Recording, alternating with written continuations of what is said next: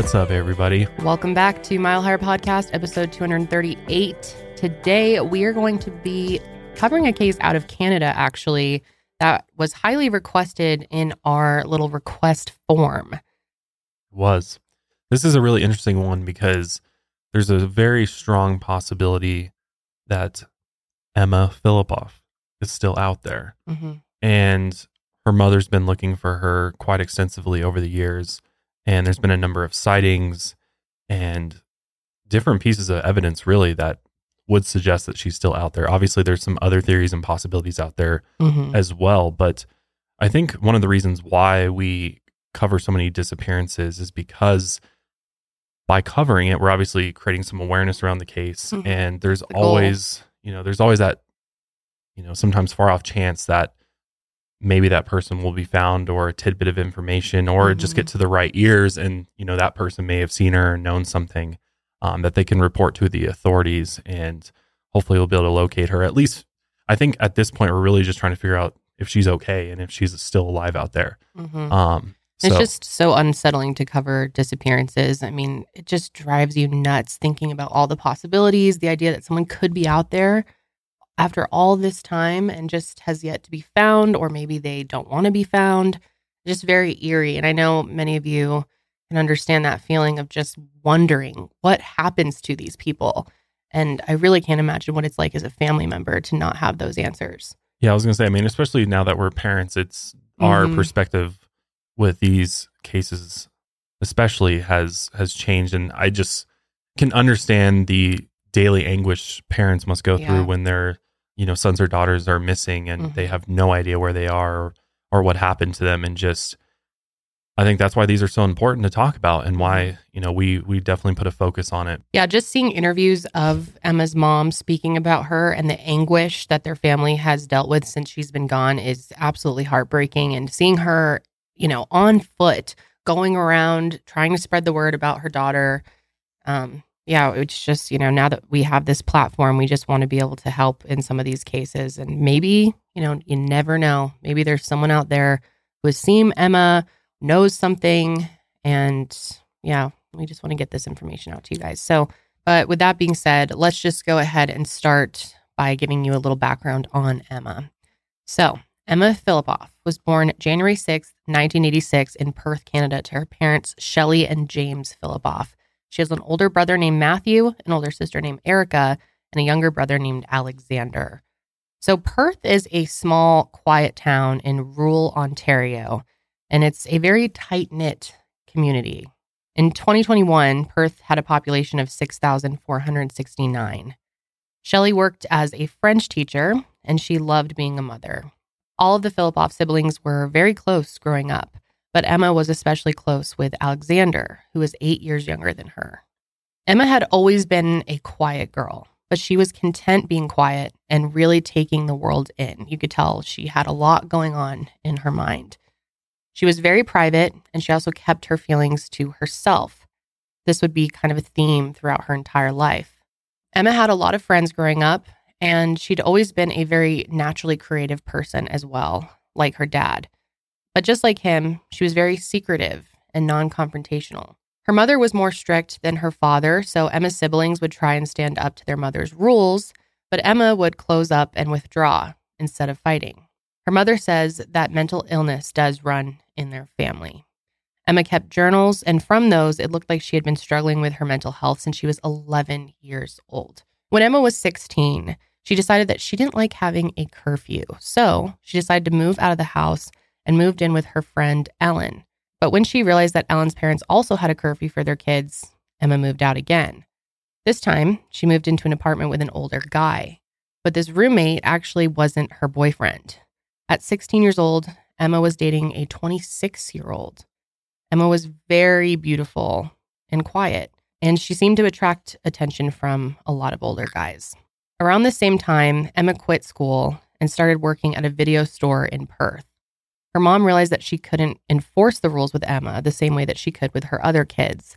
But when Emma asked to see her younger brother, who really missed her, Shelley caved in and said yes. So Shelley would drop Alexander off at the video store on Sundays so that they could watch movies together. She also brought Emma toiletries, which she figured she was struggling to afford. After 8 months, Emma decided to come back home, but she didn't want to go to her usual high school. So instead, she enrolled in an alternative high school where she earned good grades. Those grades earned her a scholarship to the Loyalist College in Belleville, where she studied photojournalism.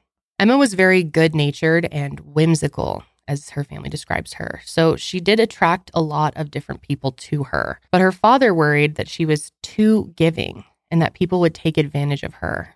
And things started to get rough for her in her 20s. Her father, James, left her mother, Shelley, for a younger woman, and the two had a bitter divorce. And this was really hard on their whole family, and Emma was very upset by all of this. Their separation was very hard for them. And of course, since she loved to write, she wrote multiple poems about the situation. In one, she writes, "My parents' marriage is in shambles. My father turning to me. My mother hating us both, and me. Always the good listener. Too nice to say that it hurt me too." In another, she wrote, "I chased death all my life because I was dead. Sleeping was an escape from all the pain. And stories were the sweet music rain. I love my mom, but I could not cause her pain." Her poetry is honestly just beautiful. Yeah, it's very deep. And yeah, you can just tell she's a deep soul and a big thinker too. Definitely. So Emma decided to move back to Perth a year before she went missing. She had suffered a knee problem and was looking to get some treatment. During this time, she became very thin. Her father noticed Emma wasn't eating a lot and he was concerned, but he didn't say anything. Just like Emma, he was very secretive and non-confrontational, so he decided to respect her privacy. Emma would cook for him all the time, but she didn't eat much herself. She also walked around barefoot a lot, and she would do this so much that her feet would get bloody. During this time, Emma was living with her father and with friends, but she didn't live with Shelley. When she would run into her, she always had some excuse as to why she couldn't stay. Shelley thought that during this time, Emma was abnormally happy, and it didn't seem drug-induced. She would wander around Perth all day and night as if she were avoiding life. Looking back, something seemed off. Her mother, Shelley, has admitted that she had a mental health crisis after her husband left her, and unfortunately, Emma witnessed some of those incidents. Emma actually had to call the police when her mother threatened her father with a knife. Shelley said that she'd gone berserk, but she wasn't going to hurt James. But she was sick, and Emma didn't know that. Shelley says she couldn't give Emma her side of the story, so they never talked about the incident. Soon after that, Emma decided to move. She and her mother only spoke when Emma would send cryptic emails and very occasionally call. Emma had always dreamed of moving out west. She wanted to be close to the water, so Victoria, British Columbia would be the perfect spot. And at 25 years old, she was really trying to find herself. Emma told one of her friends that she thought something amazing would happen in Victoria. So in the fall of 2011, Emma packed her things and moved. Before she left, she sold, gave away, and threw out a decent amount of her personal belongings. She had no job lined up and no place to live, but she figured she was going to figure it out once she got there. So when she finally arrived, she was able to live with a childhood friend and their partner. And after a few months of that, she moved into an apartment in that same building. Emma got a job working as a barista in the winter of 2011, but that job didn't last very long. She sort of started living a more transient lifestyle after that, and she moved out of the apartment. Emma ended up moving in with another friend for a while, and then she got a housekeeping job at Hotel 760, where she also lived for a little bit. She also lived on 2 to 3 boats for some time, and Emma would even sleep in the woods alone, and she'd even sometimes sleep in a tree. But in between those different housing situations, Emma had actually been staying on and off at the Sandy Merriman Women's Shelter since the winter of 2011. She'd usually stay in the shelter's attic for a month at a time. Emma's family had no idea that she'd been staying at the shelter. In fact, Emma didn't keep in touch with family at all that much. She sometimes sent emails to friends and family back home, and these emails were described as being cryptic, poetic, and upbeat. And occasionally on holidays, she would call. But in Victoria, Emma was able to make some friends. She liked spending time with members of the homeless community and street performers around town. She also liked to hang out with boat owners and artists in the city's inner harbor. Emma would spend a lot of time at the library where she'd just sit and read in the children's section.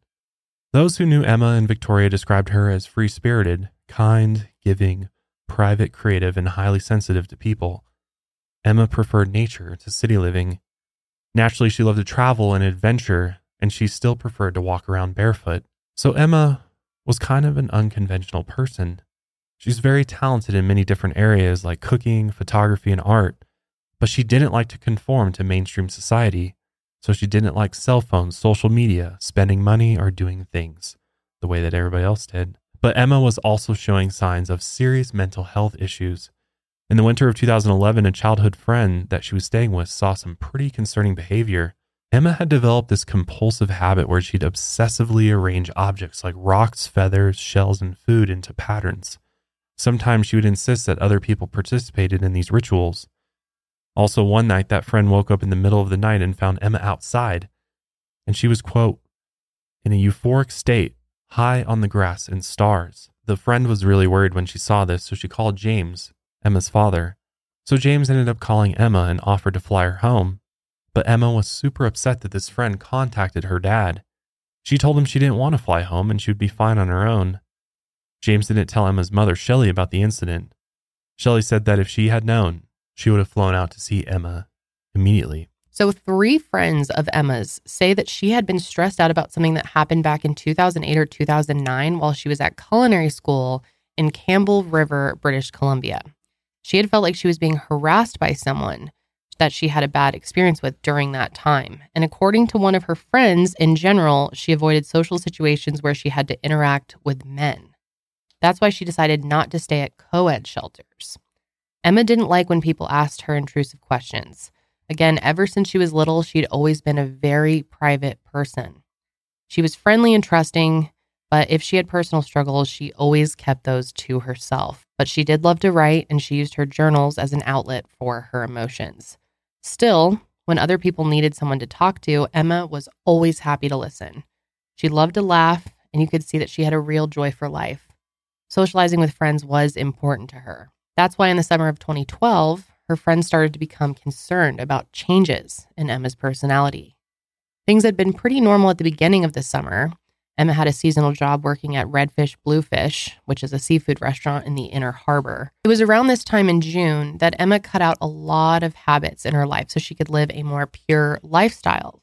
For example, she quit smoking cigarettes, binge drinking, she quit drinking coffee, she quit sugar, and some of her friends said that she occasionally smoked marijuana, but other friends said that they had never seen her taking any drugs at all. Emma had also purchased a red Mazda MPV van around this time, and her goal was to eventually live in the van and travel around Vancouver Island.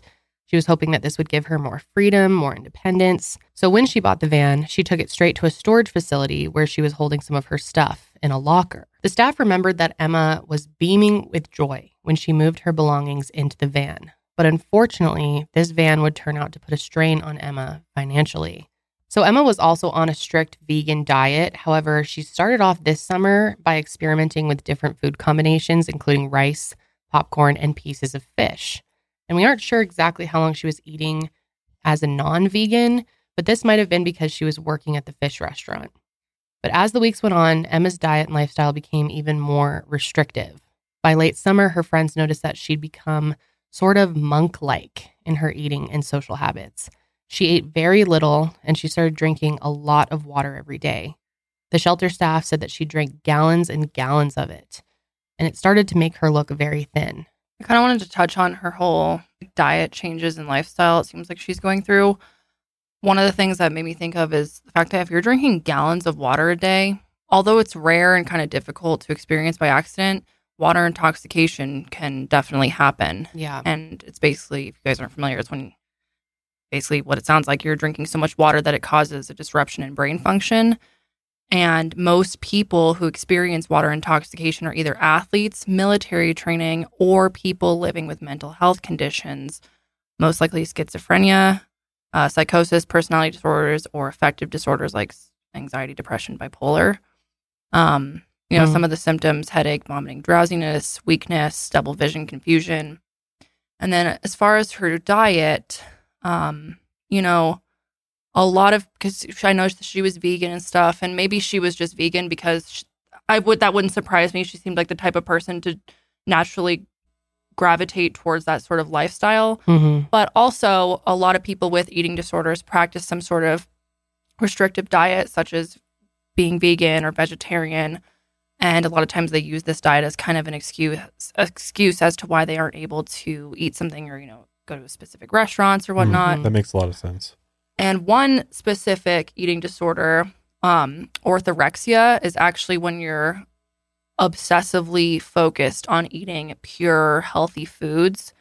So again, did she have this? Maybe, but also she could have, been practicing veganism for more of the, I guess, traditional reasons.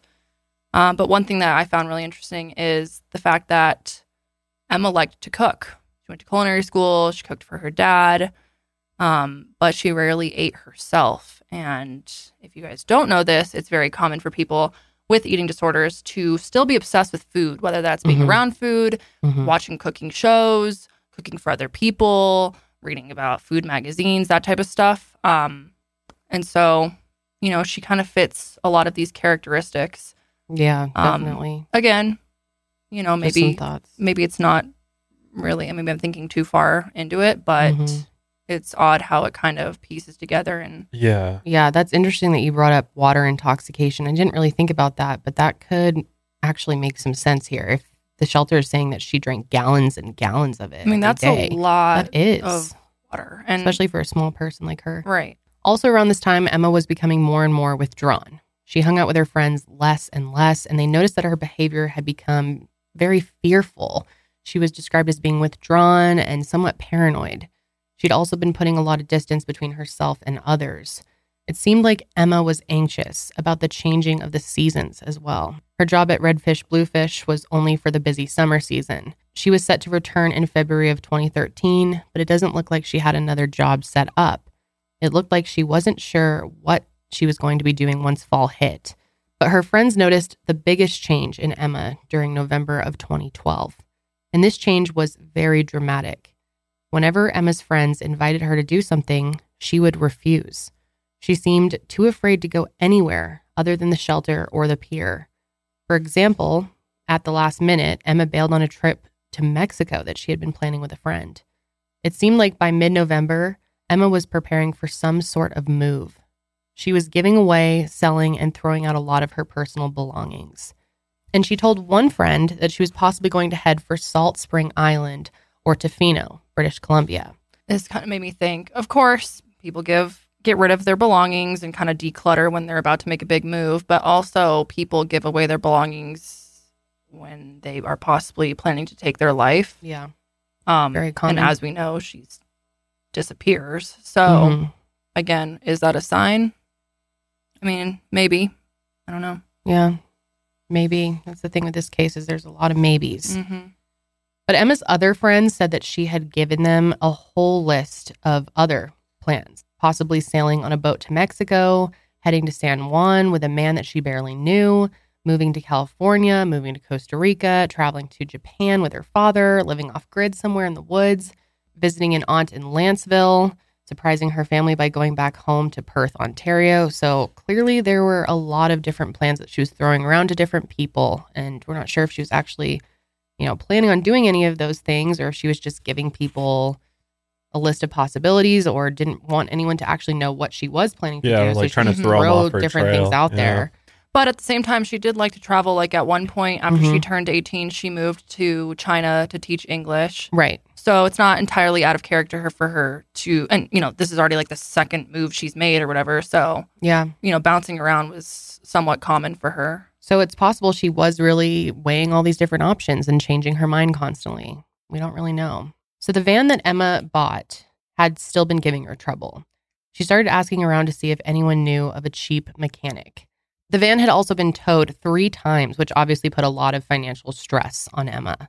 But probably the most concerning change in Emma was her behavioral changes. She started showing clear signs of serious mental illness around this time. Staff and residents at the women's shelter noticed that Emma had become very paranoid and depressed. Her curtains were drawn at all times. One day in early November, a friend drove by the shelter and saw Emma outside, looking cold and wet.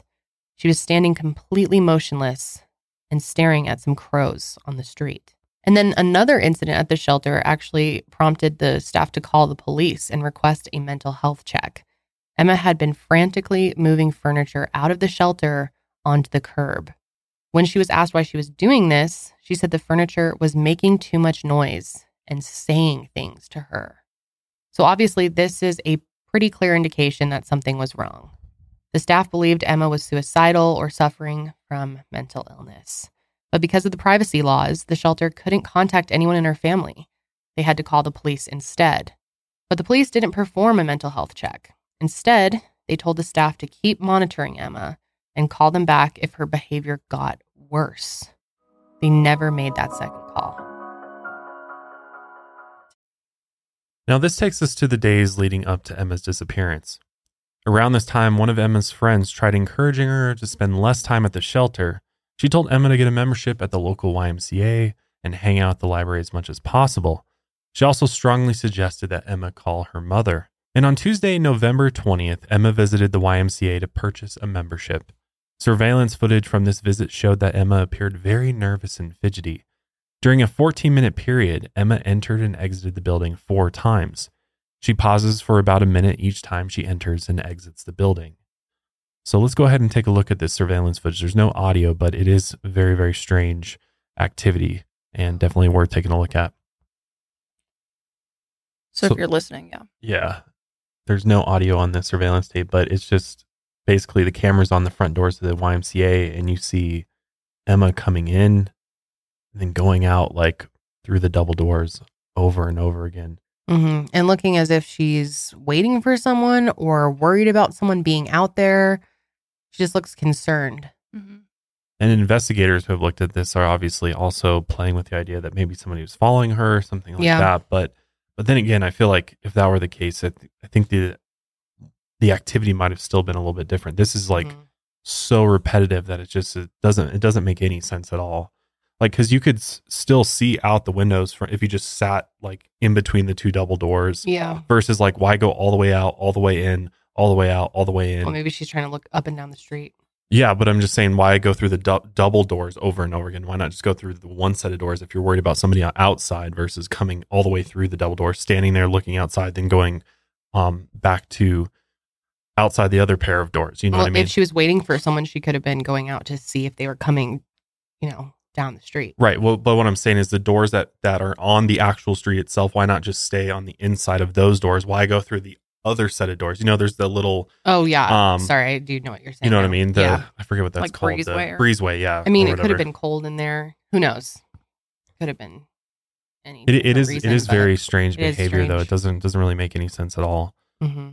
So the next day, Emma called a tow truck driver and arranged to be picked up from the shelter. She was having her minivan towed from Souk, British Columbia, back to Burdett Avenue in Victoria. This was about a 50-minute drive one way. Souk was about 25.5 miles or 41 kilometers from the shelter. The driver said that Emma was very upbeat during the ride. She explained that she was going to surprise her family by moving back to Perth. She looked up at the snowy mountains and told the driver that she couldn't wait to see the sun and snow again. 2 days later, on the 23rd, Emma called her mom around midnight. This is where Shelley first gets some indication that something is wrong. On the call, Emma was in tears and she told her mother that she wanted to come home. Obviously, this call was very concerning for a number of reasons. Emma and her mother really didn't talk all that often, so her calling for help in the middle of the night was very unusual.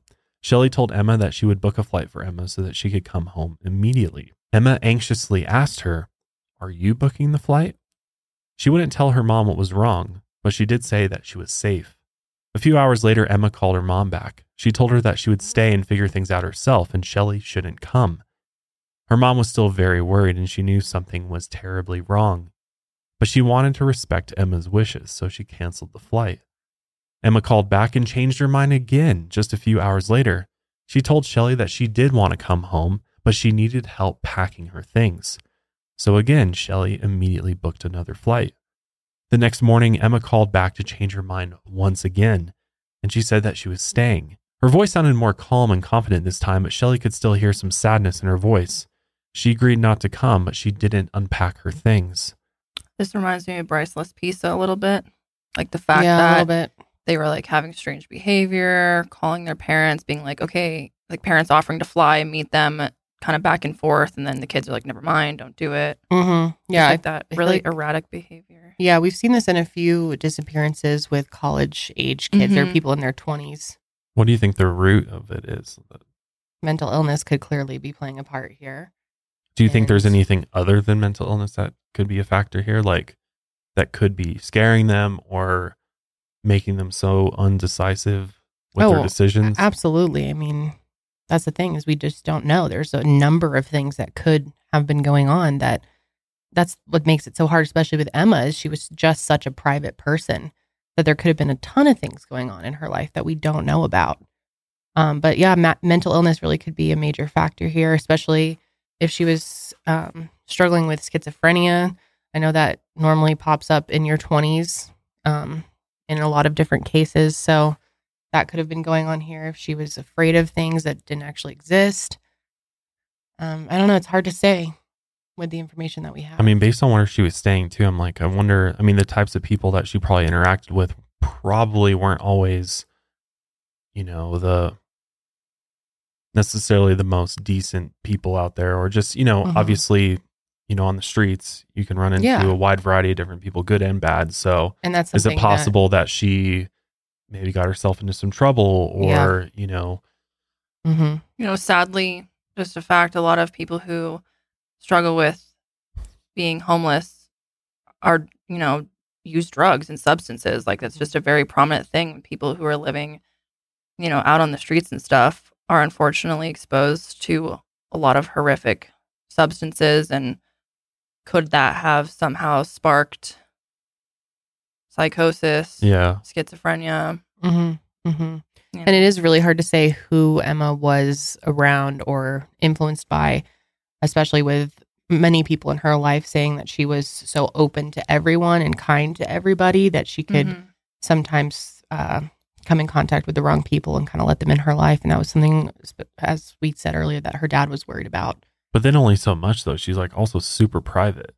So it's Right. like, how much information is she actually divulging to these people that she's interacting with? Yeah, Or that's is a good she, point too. oh man, it's really hard to even say. But later that day, parking enforcement left a notice on Emma's van that it needed to be moved. So she arranged to have the van towed once again, and this time to the Chateau Victoria Hotel parking lot. Shelley did not hear from her daughter the next day, which was November 26th. By the 27th, Shelley was very, very concerned. So she decided to call the number Emma had been calling from. The caller ID, though, said Sandy Merriman. So Shelley had assumed that this was a friend Emma had been staying with. The staff at the shelter, however, picked up the phone when Shelley called, and they informed her that Emma was actually a resident there, and Emma had been living there on and off since the winter of 2011, which this news absolutely shocked Shelley. She had no idea that Emma had been living in a women's shelter. Later that day, the Chateau Victoria Hotel put a notice on Emma's van that it would be towed. Emma called her mother that night in tears. She asked for her help coming home, and Shelley told her she would come the next day, and she immediately booked a flight.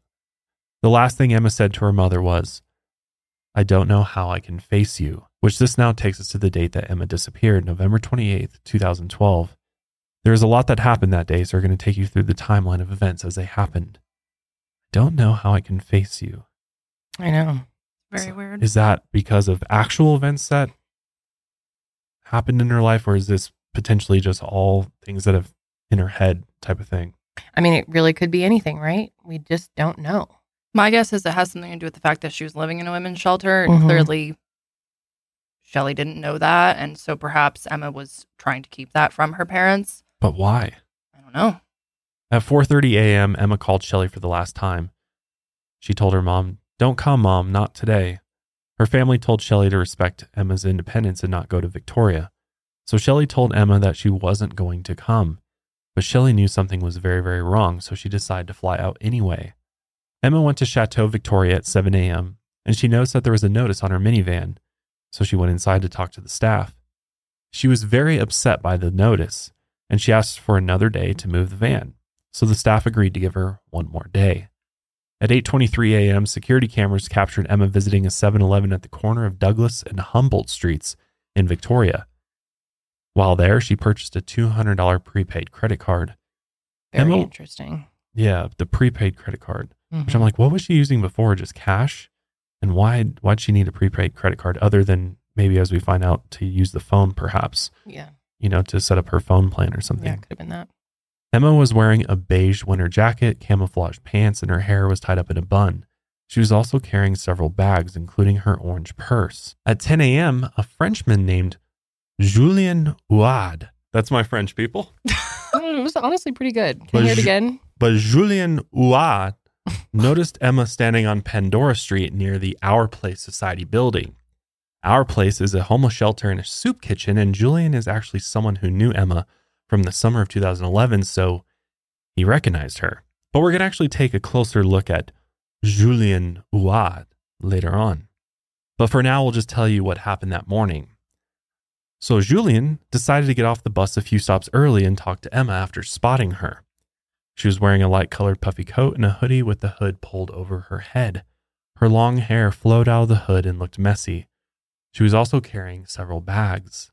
Julien was able to see her back and side profile, but he couldn't see her face, so he left to go register for his health card, which was his original plan. And on his way back, he found Emma still in the exact same spot. Julien asked Emma if she needed help. She shook her head no, and he hung out there for a little while before he decided to leave. There are some reports that Emma visited the library around noon.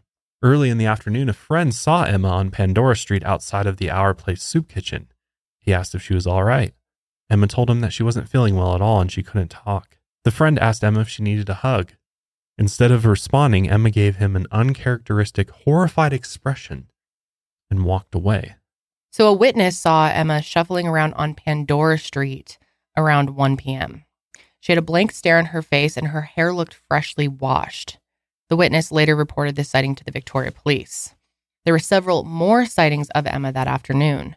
One witness saw Emma walking downtown with an older man, but they didn't give a description of this man. Another witness saw Emma at the Rock Bay shelter at some point. However, this is a co-ed shelter, and we know that Emma would have refused to stay there.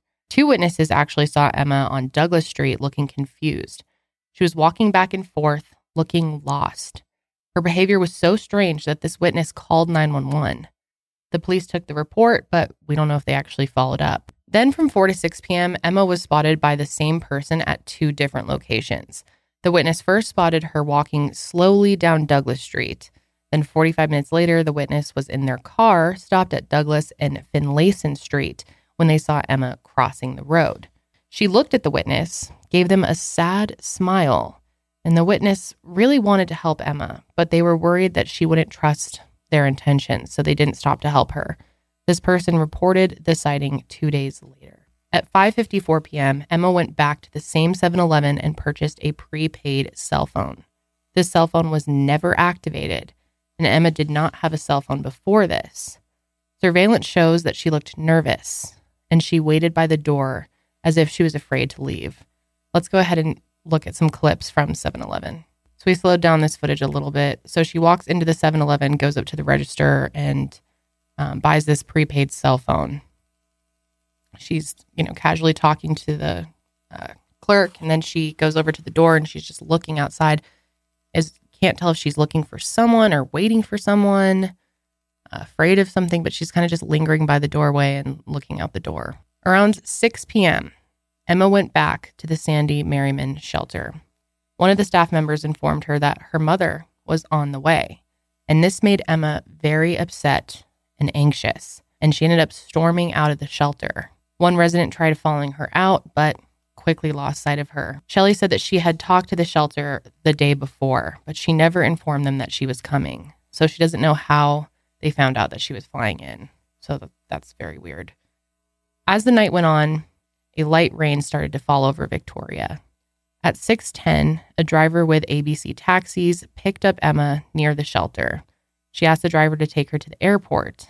However, Emma changed her mind quickly, and she told the driver she couldn't afford the $60 fare. This was odd, considering that Emma had $2,000 to $3,000 in her account at this time. She also had that $200 prepaid credit card. Regardless, she asked the driver to take her back to the exact spot that he picked her up at. When they got there, Emma asked if she could sit in the taxi for a bit. The driver noticed that she was acting strange. At one point, she heard the driver's dispatch radio make a noise, and this made her very anxious and paranoid. She asked, "Why is there noise coming out of that?" So she then paid her fare and quickly got out of the taxi. And just by chance, an acquaintance named Dennis Quay spotted Emma only 5 minutes later. She was standing barefoot on the street corner, looking disoriented and paranoid, like she couldn't cross the street. Dennis thought that the whole scene looked off, so he walked up to Emma and asked if someone was following her or if she was looking for someone. Emma didn't really say much. She just kept looking all around her. But she asked Dennis to walk with her for a little bit, and he agreed. Naturally, he wanted to figure out what was wrong. He tried asking Emma some questions, and clearly he was concerned, and that made her more and more uncomfortable. So then, Emma decided to walk on her own, but Dennis still felt like he needed to do something. So around 7 p.m., he went into a restaurant and called the police. Dennis told the operator that there was a woman in severe distress walking outside the Fairmont Empress Hotel. So 2 police officers arrived at 7:17 p.m. and they found Emma barefoot, clutching onto her shoes. Dennis debated whether or not he should stay and see what happened with the police. But when he saw them talking to Emma for a while, he kind of just assumed the officers would take care of her, so he left. According to police notes, Emma did not have a conversation with the officers. She would only nod or shake her head and give one-word answers. She didn't even speak until 30 minutes later, when they insisted that she give them her name. They asked her where she was going, and they pointed out that she wasn't wearing shoes, and Emma apparently refused to put her shoes on. So here's a Victoria police sergeant explaining the conversation that Emma had with the other 2 officers.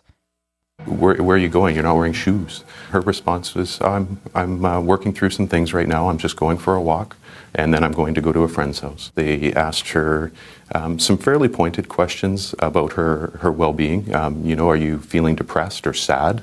And she said no, she wasn't. They asked her very specifically, are you feeling suicidal at all? Are you feeling not healthy? And she said no, and they also asked her about feeling homicidal. Are you feeling like you could do something to somebody else? And she said no. The police say that they couldn't really do anything beyond that, so they let her go. And a lot of people, including Emma's mother, think that the police should have done more in this situation. Here's her mother, Shelley, and one of Emma's friends and a Victoria police officer reflecting on the situation now. The benefit of hindsight, which we don't have at the time of responding to a call. Of course, if we knew that Emma was then to go missing for 9 years, never to be seen from, of course we would have wanted to remain by her side and make sure that she was safe. But Shelley Philippoff says the officers should have used their common sense. They just let her go off into the night. Well, what happens to a person who's that vulnerable, who's wandering around in the night? Truck drives by, she hitchhikes or doesn't, the truck pulls over and says, it's midnight, there's this woman. Emma's longtime friend Marie Flanagan agrees. Emma is a beacon and has always drawn the most wonderful and the creepiest people to her. And that is something that makes me nervous because someone could very easily take advantage of that. Yeah, that's a reoccurring theme that we hear friends and family say, that she seemed to, she was so friendly with people, but also so reserved. But she seemed to, really attract people who may not always have the best intentions. And this could have played into her disappearance, or that's what it seems like some of her friends and family believe could have happened. Obviously, the police can't, take her away just because she's acting a little bit strange. She's not posing a threat to herself or the community. So they kind of just have to let her be. But my question still stands of should they have maybe called an ambulance, brought in someone medical to do some sort of check on her? Or do you think that they did the right thing of just kind of, trying to help, but then when she basically refused help, leaving her and letting her go? My thought is the cops aren't, an average patrol officer interacting with somebody is not going to have the knowledge to be able to discern that necessarily, right? Unless it's glaringly obvious. And this kind of goes back to the whole idea of how police departments should have a mental health officer, right? Who is a trained, whether it's a trained psychologist or somebody who's just able to help people in crisis, or at least come and talk to them and potentially approach the situation in a different way that might yield more answers, right? Because a uniformed patrol officer coming up to you, a lot of people's anxiety heightens, right? You automatically think, I did something wrong. And so people usually clam up or don't want to talk to police or just kind of tell them, the answers they want to hear. And so this is a prime example of why there should be some sort of mental health officer, somebody who, the police that are out patrolling the streets can bring in to potentially kind of counsel that individual to try to figure out if there is actually something else going on. Because just observing somebody with strange behavior is, just kind of looking strange and acting strange in public is not a crime. It's not necessarily a reason for you to need to call an ambulance for that person. So I think honestly, the police officers did above and beyond probably what most cops would do, especially in America. Like they'd probably just roll right on by and like not even stop to talk to this woman. Or not even show up. Yeah. Or not even show up, or just, be like, oh, it's just a homeless person moving on to my next thing in my night. So I understand Shelly and Emma's friends, why they're concerned and feel that something more should be done. I just don't think they had the ability to do more. Like you can't just take it upon yourself to be like, this person's in crisis, this person needs help, this person needs medical services, when there's no evidence to suggest that. And of course, in hindsight, you wish that they would have done more, but how were they supposed to know what was about to happen? Yeah, they had no idea that she was going to disappear. And so they want to respect her as a citizen and give her space, She's which over she clearly 18. wanted. Yeah, clearly she's allowed to walk around at night looking confused and upset. You're allowed to not wear your shoes. Doing anything. Yeah. But it's sad. I just wish that when authorities are getting a call about someone who could be potentially in mental distress, that they automatically are able to bring some sort of resource in, like a psychologist or something. It's just so needed. Yeah. I mean, how many cases have we covered where we see a situation where a mental health professional was clearly needed and could have made a huge difference? Well, not just disappearances. In many cases of police brutality, the individual, the victim of that brutality, is often mentally ill and is not able to accurately respond to the officer's commands and things like that. And so a lot of people end up dead because officers aren't adequately trained to deal with those with mental health issues. And so, well, that's like a whole nother profession. It's really not their fault that they don't have this they're just training. doing what they know, which I mean, obviously in different cases, sometimes it's blatantly obvious. I just think with the current state of affairs, it's absolutely mind blowing that this doesn't exist yet.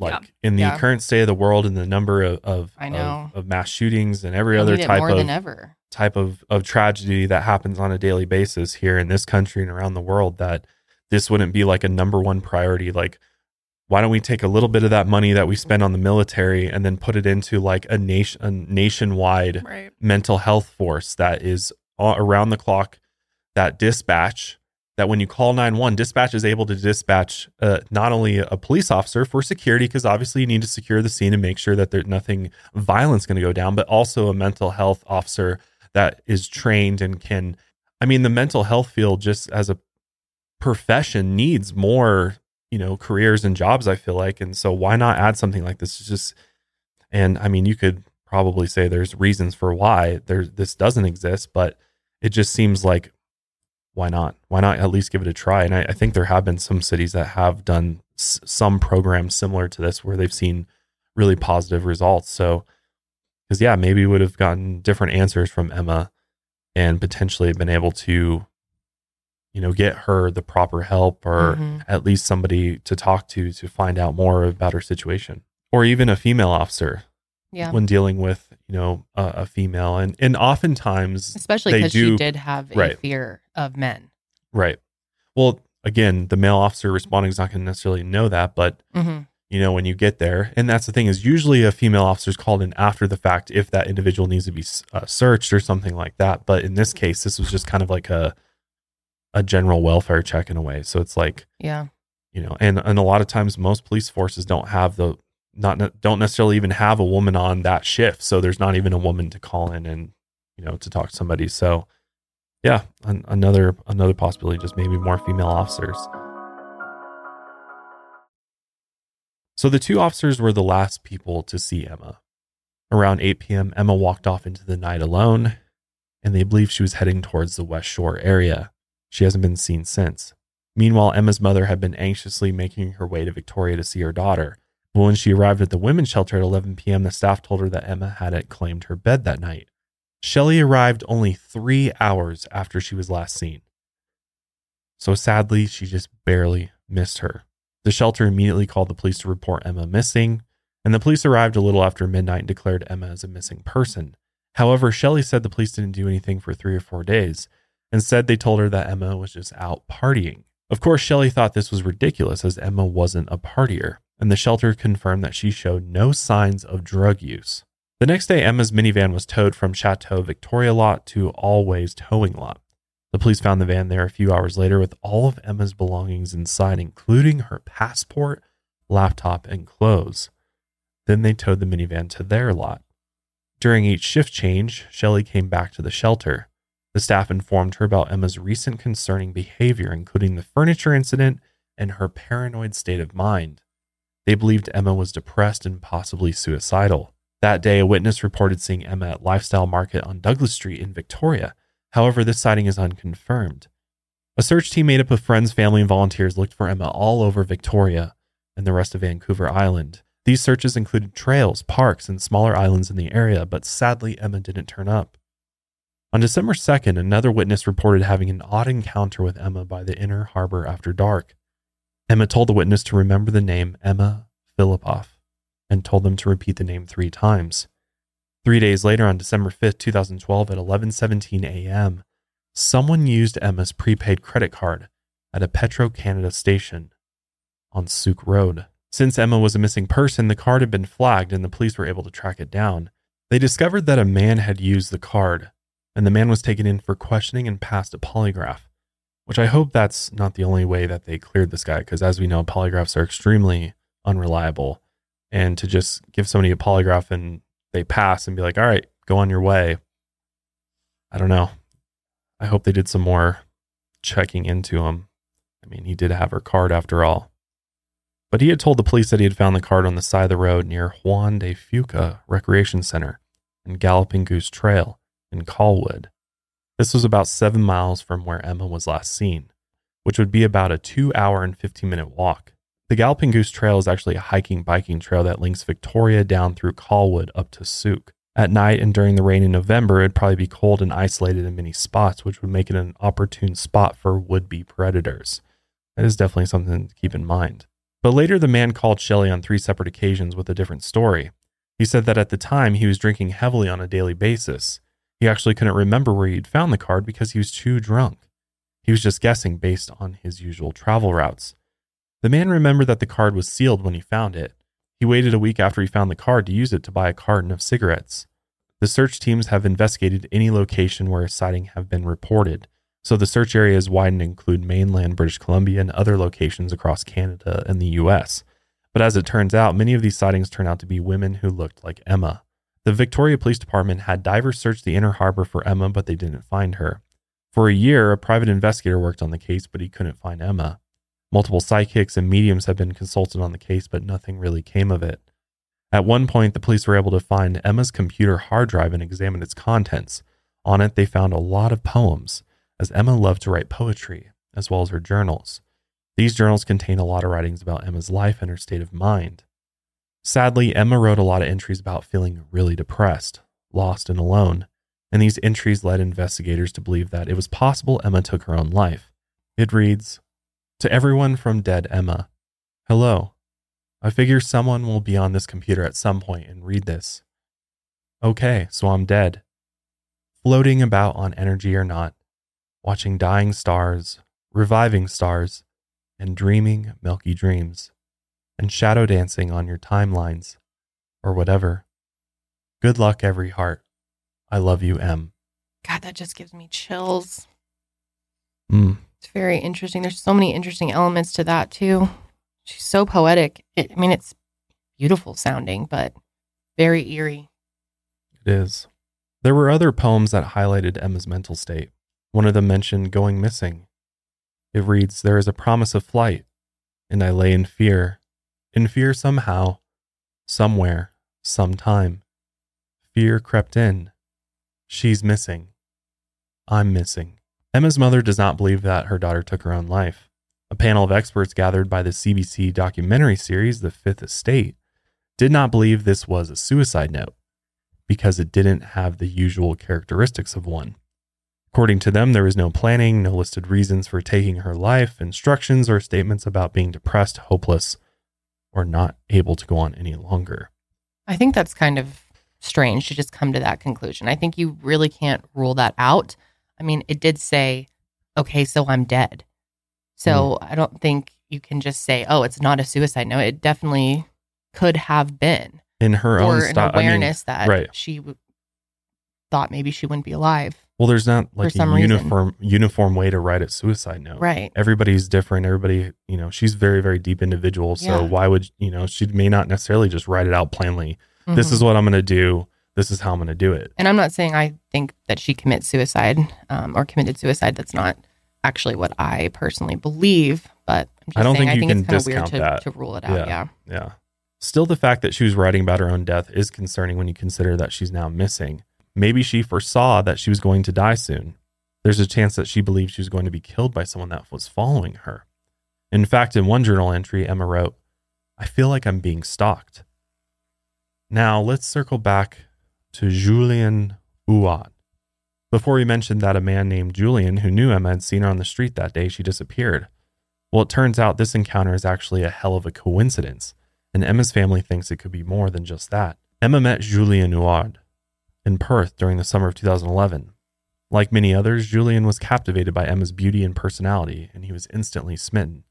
However, Emma didn't feel the same way about him. Emma moved out west, and that was supposedly the end of it, but it wasn't. Julian would repeatedly call the Filipovs' house in hopes of talking to her, and we don't know whether or not Emma was made aware of these calls. But oddly enough, that August 2011, Julian moved out to none other than Victoria, British Columbia. He said that he thought it would be a good place for cycling, paddling, and woodworking. And even weirder, one day Julian actually ran into Emma randomly near his work. He apparently had no idea that she had moved there. He claimed that they were both shocked to see each other, but Emma was quite happy to see him, according to Julian. Later, he actually emailed Emma's father to apologize for the phone calls. He mentioned that Emma had left quite the impression on him that summer, and he apologized for how he handled the situation, and if the calls annoyed him in the process. But he also wrote, "The last thing I want to do is be stalking her like I did the last time." Mm-hmm. He literally says stalking her. But Julian has said that he misspoke when he used the word stalking, as English is not his first language. Which I can understand to an extent, though. Like, he may have not understood, like, bothering her accidentally, Maybe. Kinda, like, following her. Well, isn't that stalking? Yeah, but, like, he pursuing her too much. Exactly. Yeah, I don't know. He just got the words mixed up. Right. Which I'm not saying, not trying to, like, back the dude up, but I can kind of understand, like, the language barrier. He accidentally used that in the wrong context than what we would have taken it as. But still, he's acknowledging that whatever he was doing wasn't ideal. Totally. And he apologizes for it. He was pursuing her hard, whether she liked it or not. So call it what you will, but... Do you guys think that it was a coincidence? No. No, I don't either. And I think that maybe he was the person that she was constantly looking out for and worried about. I mean, maybe. It's just an idea. Which, obviously, the police were interested in talking to Julian. He voluntarily went in for questioning to clear his name, and he was given a polygraph. And when he passed, the RCMP cleared him of any involvement in Emma's disappearance. Julian has said that seeing Emma and Victoria was just a coincidence. Again, clearing him with a polygraph test, which is concerning to hear, which, again, we don't know how much more they did in addition to that. But if that's all he did, I would be concerned about that, because people fool polygraphs all the time. Yep. So I don't know if it's something different in Canada or not, but I don't know. That just concerns me quite a bit. Okay, so this is also very strange. In May of 2014, police got a tip from the owners of a clothing store in Gastown, Vancouver. They reported a suspicious interaction with an agitated, quote, creepy man inside the store. The man had walked inside with a crumpled up piece of paper. And turns out it was actually one of Emma's missing persons posters advertising a $25,000 reward, which is very weird. I mean, why would you take down someone's missing poster and crumple it up? I mean, super odd. So the man asked the store owners if he could throw the poster out. He explained, "It's one of those missing persons posters, except she's not missing. She's my girlfriend, and she ran away because she hates her parents." Surveillance cameras in the store were able to capture footage of the man. This grainy footage shows that he was wearing a green shirt, had a noticeable limp, and had a flame tattoo on his arm. The police have not been able to identify this man. This whole interaction definitely makes you think, especially because he said, because she hates her parents. And we know that Emma didn't hate her parents, but it seemed like their relationship could have been rocky at times, and she clearly was avoiding them. So the fact that he had that little bit of information kind of makes me think twice about him. And it's frustrating that they've never been able to figure out who this guy is. And then there's this. In 2016, Emma's mother, Shelley, and her brother, Matthew, were arrested on a slew of drugs and weapons-related charges. Matthew's house was raided, and police found cocaine, MDMA powder, and fentanyl, all in quantities deemed for the purpose of trafficking. He was also in possession of bear spray and a switchblade. Police also raided Shelley's home, and they found cocaine, marijuana, bundles of cash, a sawed-off shotgun, a double-barrel shotgun, ammunition, and a switchblade. Shelley said that her son had been using her house as a stash house without her knowledge. So the charges against her were dropped later that year.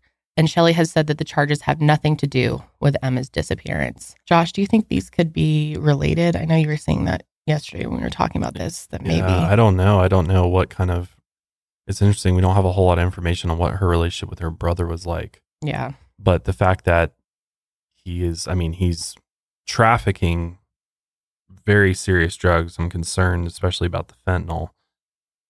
That is there a possibility that Emma had ever gotten drugs from him, or could he have been, a higher level dealer, and perhaps there was other dealers that were, I don't know, lower on the totem pole that, or even maybe was Emma involved in the drug trafficking? I feel like there would be more evidence for that, and many people who knew her said that they didn't think she did any drugs. But she's a very so obsessed with being pure, private person, though. You never know.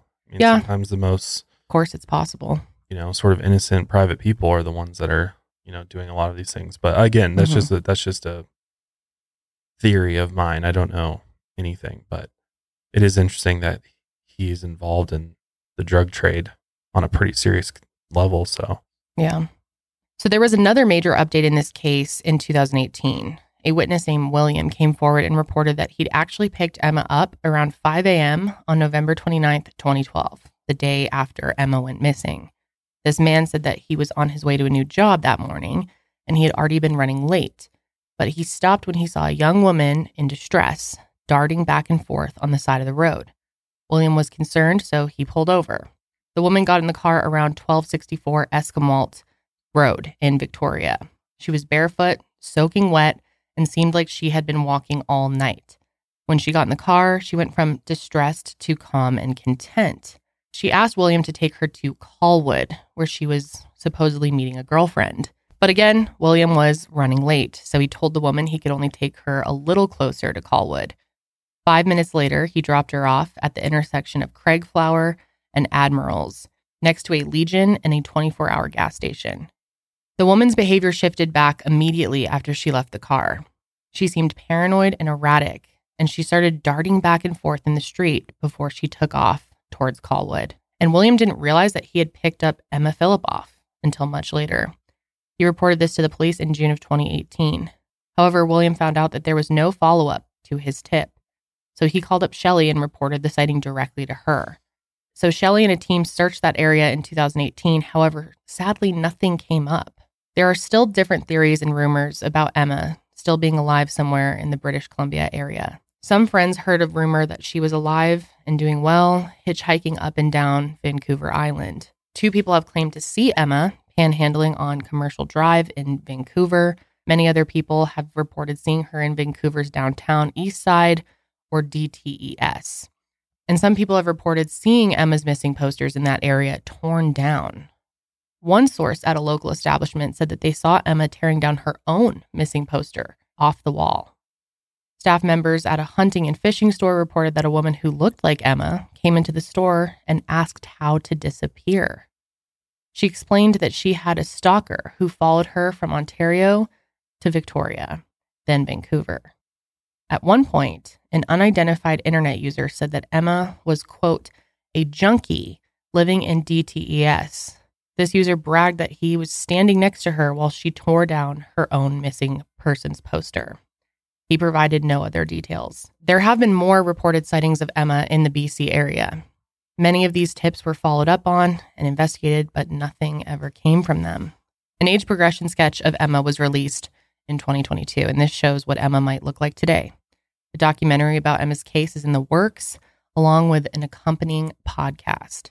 Emma's mother, Shelley, still holds out hope that her daughter is still alive. She believes that Emma is not anywhere on Vancouver Island anymore. James, Emma's father, hopes that wherever she is, she's at peace. The two of them are actually on good terms now, and they have family dinners. Emma's sister wishes that she could be there so she could see how well they're getting along. Shelley really regrets not going to Victoria as soon as she had gotten that third phone call from Emma. She has struggled with multiple severe different mental illnesses since Emma disappeared, including PTSD, anorexia, and depression. She just wishes that she could see her daughter again. I cannot imagine being in her shoes. It's got to be just torture. So if you have any information on the disappearance of Emma Filipoff, please call Crime Stoppers at 1-800-222-TIPS or the Victoria Police at 250-995-7654. You can also send an anonymous email to filipoff@hotmail.com. For more information on Emma's case, please visit helpfindemmafilipoff.com. So obviously there are several possibilities of what could have happened to Emma, or, you know, she could just be out there and doesn't want to be found, or she's out there and doesn't know who she is, or is confused, doesn't know how to be found at this point. There's so many possibilities. We also talked about suicide being a possibility here. I don't really lean that way, but it's definitely possible. Yeah, other than her poems, I don't really see any other, and potentially maybe giving away to her belongings. Yeah. Mm-hmm. For evidence to suggest that she may have taken her own life. I'm very curious about this man with the green shirt that they're still trying to find out his identity. Yeah. Who was in that shop that said, you know, he tore down the missing person poster because it's his girlfriend, and she doesn't want to be found because of her parents. Because I think that's very interesting, because there is a specific detail that he says in there that she doesn't want to be found because of her parents. Right. And the fact that he said that, I think, lends some credibility to what he said. Right.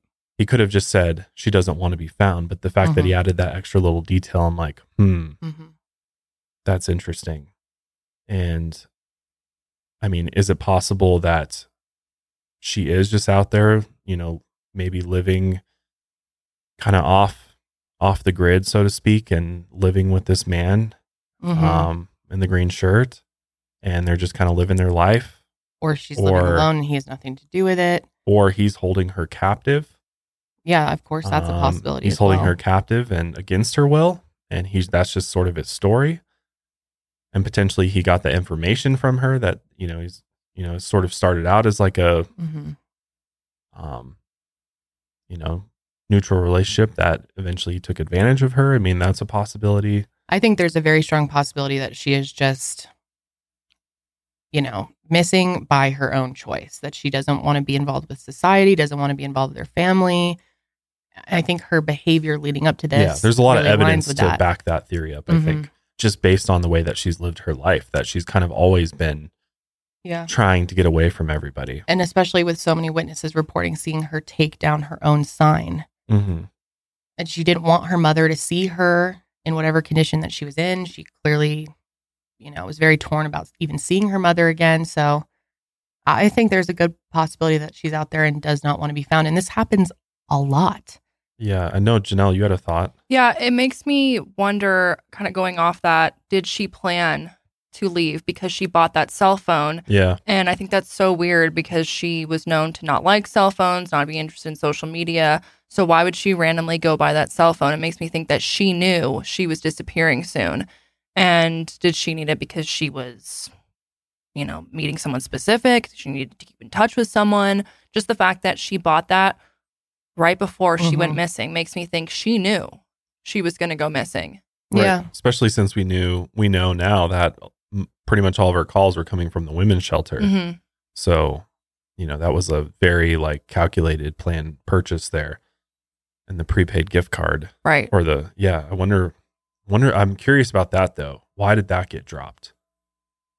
Yeah. That to me, that's a sketchy sort of situation there of why'd she buy that then? Did she just accidentally drop it as she was walking along and she didn't realize it? That's kind of what I'm thinking. One possibility, or Yeah. did Especially somebody with kind of take like it from how her? flustered and, kind of disoriented she was described. I mean, yeah, that definitely could have happened. But I do go back to this idea that somebody has been stalking her. Mm-hmm. And I don't think you can totally discount Julian's statement there that he was stalking her. I mean, I get that the first language thing, and it's not his first language, but Maybe she just wanted to disappear from the world for a variety of reasons, including her parents and Julian. I mean, from the documentary interview with him, it seemed like his English was pretty good. So I don't know. To me, and he just, I don't know. I get a weird vibe about him. And the coincidence is, all those investigators were like, yeah, that coincidence. But is he involved in her disappearance? I mean, right. In my opinion, doesn't seem like it. I think he could have been one of the reasons she decided to disappear, and maybe he was the person that was stalking her that she was worried about, and what she was looking at all the time. She also mentioned in her writings, though, that potentially somebody was following her. So maybe he's one of the main reasons that she decided to leave. It also makes me wonder if, because she is so secretive and she was very adamant on not staying at shelters with men, so it seemed like perhaps, again, I could be totally wrong here, this is just my speculation, that maybe she had some type of negative traumatic experience with a man. Yeah. Never publicly told anyone about it because she was secretive, and also just that's a lot of people don't want to talk about that stuff. And, therefore doesn't want to stay in the shelter with men. Yeah. Was that same encounter that she had previously, did that have something to do with her disappearance? Back in 2008, 2009. Yeah. Yeah. So. Yeah, that totally could be it as well. And I definitely don't think you can discount the green shirt man. And we don't know if it's something nefarious. It could be someone that she actually does trust and love, who wants to protect her by taking down these flyers. I don't think that, because if she knew him and she had a positive relationship with him, wouldn't he not go in and be like, I know her? Like, wouldn't she be like, dude, don't say that? That is kind of stupid. I think that's weird. That's drawing more attention to the whole thing. He could just be a complete troll too, who's just an asshole that's just trying to like make a scene about. But again, him mentioning her parents and that she doesn't want to be found, that really aligns with the rest of the story. So I don't know. I just think that's weird though. If that's true, she's with him and she's like, oh, I don't want to be bothered because I don't want to be with my parents or whatever, and then he goes out and like outs her on that. Well, he could have and not even realized what he was doing, or that they would report it. And that, you just really don't know. And you wonder why they haven't found this guy. Is it possible that both of them have left Canada together? Yeah, my thing is like, I feel like this idea that she's just traveling up and down the coast, I'm like, if that were the case and she was just like freely going up and down, and even if she was like within these transient communities and homeless people and stuff, like, I feel like there would, I know there's tons of unconfirmed sightings. I feel like we'd at least have one confirmed sighting. I mean, the chances of that, I feel like. But it is annoying that she left her passport. Like, if she was planning to bail, in her van, you kind of need that. Yeah, that I go back to that too. She left all of her personal belongings in her van. Why not at least take your personal belongings, leave the van, or try to sell the van, get money from the van? And then the way that she's not completely broke either. She's got money in her bank account. Like, I mean, I think at the very bottom layer, there is extensive mental health issues here. What is potentially causing all of these sort of different paths to develop, because the way that she's interacting with the world is just far different from the way somebody without these mental illnesses would interact with it. And so therefore we're getting, it's kind of sending us all off into all these different ways, when it could just be, this is just how she is. And she's really good at kind of operating off the radar. So she could just be roaming around all over the place. I mean, who knows where she is? She could be anywhere in the world at this point. Yeah. For all we know. It's really difficult too, because obviously she, as an adult, has every right to go missing, to not want to be found. And sometimes, obviously, we're just trying to help this family. But sometimes when we cover cases like this, I'm like, are we doing her a disservice by continuing to spread the information about her if that's what she wants at the end of the day, is to not be found? Yeah, but there's ways to do that without causing alarm, right? Like she could at least notify the authorities and be like, hey, I'm okay. And you know how people sometimes do that too, where it's like the authorities know she's okay, but they don't necessarily send that information to her parents. Well, and in this case, they could. Yeah, maybe they know that, and they just haven't come public with it. And that's what I'm saying, is like that could actually be the situation here. And her mom is obviously, as a mother, just wants to make sure her daughter's okay and nothing bad happened to her. Because I mean, I really don't think she took her own life. No, I don't either. Most of the times when people just go off and do that, like you end up finding the body at some point. And I mean, it's been 10 years and nothing has turned up. So I feel, based on all the evidence, that she's still out there. And I mean, hopefully in a positive situation and not being held against her will or anything like that. What's interesting to me is that her mom is so determined to find her and spends all this time looking for her, but her father doesn't seem to be as concerned. He seems to have kind of accepted that, and maybe he knows something that maybe the mother doesn't, or maybe he just knows his daughter and knows that this is something that she would do, and he just hopes that she's at peace whatever she's doing. Right. And that to me was very interesting too, that he's just kind of like at peace with it in a way of like, I hope she's at peace with whatever decision that she made. Yeah, I think that's very telling that he said that. Yeah, I think it's very telling, versus he's not out there roaming the streets with his, with Shelly looking for her. And it seems like they definitely do not rule out the idea that she has chosen to leave.